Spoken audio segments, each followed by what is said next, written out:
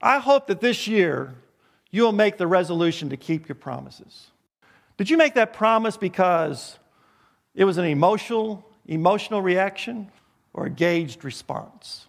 I think most times we make promises out of emotional response and not gauged response. We feel like we've been forced or compelled by somebody that we got to promise to do something to get them off our back. And out of that emotion, you promise, knowing all along that you're going to break that promise. You hope that you don't.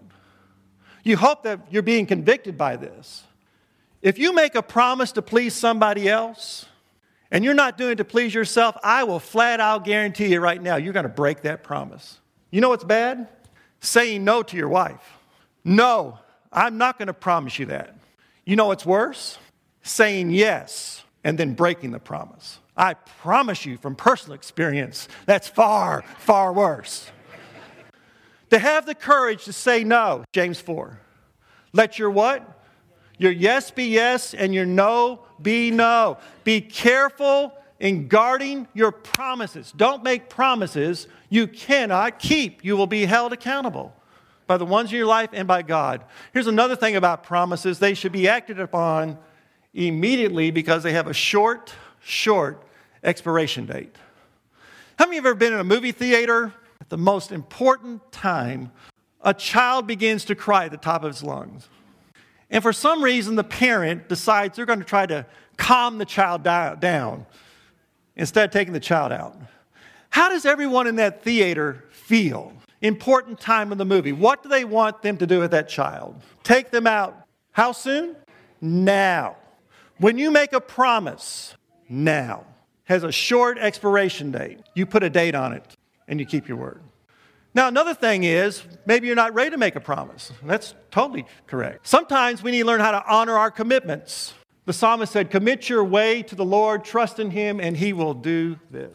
We have all these ideas, these things we want to do. We don't know whether they're going to work or not, so I can't promise you I'm going to do them. And not every idea is a good idea. How many of you found out that not all ideas you have at 3 in the morning are good ideas? But you owe yourself something, don't you? You want to follow through. You want to make sure you work on them. You want to develop them. You want to honor your commitments. You don't want to be lazy, procrastinate, put them off. You want to give your very best to the Lord and to yourself. It may take some time to see whether or not it's going to work. So what I may have to do is gain more knowledge about what I need to do. I need to gain some understanding why I need to do it. I need to have some action steps, short-term and long-term. What is it that I need to put into practice?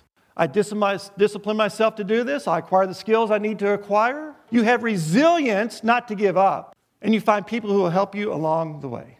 You got to honor those commitments. A third resolution, very, very important here. You have to bring passion to your vows. You know what Ecclesiastes says about vows and God? God expects us to keep our vows. You've got to bring passion to our vows. People say, follow your passions. Don't follow your passions. Unbridled passions will ruin everything in your life. You bring passion to your promises. You bring passion to your commitment. You bring passion to your vows. If you follow your passions, it may lead you out of your marriage vow. You follow your passions, it may lead you out of your spiritual vow. You follow your passions, it may lead you out of a good job and a good opportunity and lead you all over the United States looking for something you'll never find. Passions, unbridled, are a disaster. After all, there are many people in jail today for the simple crime called crimes of passion. Passion's good when it's used in the context of a vow. Instead of saying, I've lost my passion, that you remember the vows you took and you take that passion and put it back into that vow. You put that passion back into your marriage. Would your marriage be a better marriage? You put that passion back into raising your kids. Would your home be a happier home? Would your kids be stronger? You put that passion into taking care of your body, your mind, your spiritual soul. Would you be in better condition 5 months from now if you put that passion to your spiritual vow? You see, vows are sacred. Sacrifice is based on your principles. What are the principles by which you live by? Jesus says there are certain things worth dying for. He's talking about a cross here, isn't he? What am I willing to die for? What are the non-negotiables of your life? Principles dictate the priorities in your life. When you know your principles, then you know how to set your priorities. And what Jesus says here, if you want to know what real living's all about, you learn to live for me. And you learn to live sacrificially. It's courage, isn't it? get control of our life through the grace of God, and we keep our promises, we honor our commitments, we bring passion to our vows, courage and sacrifice to our principles. And that's what God has called us to do.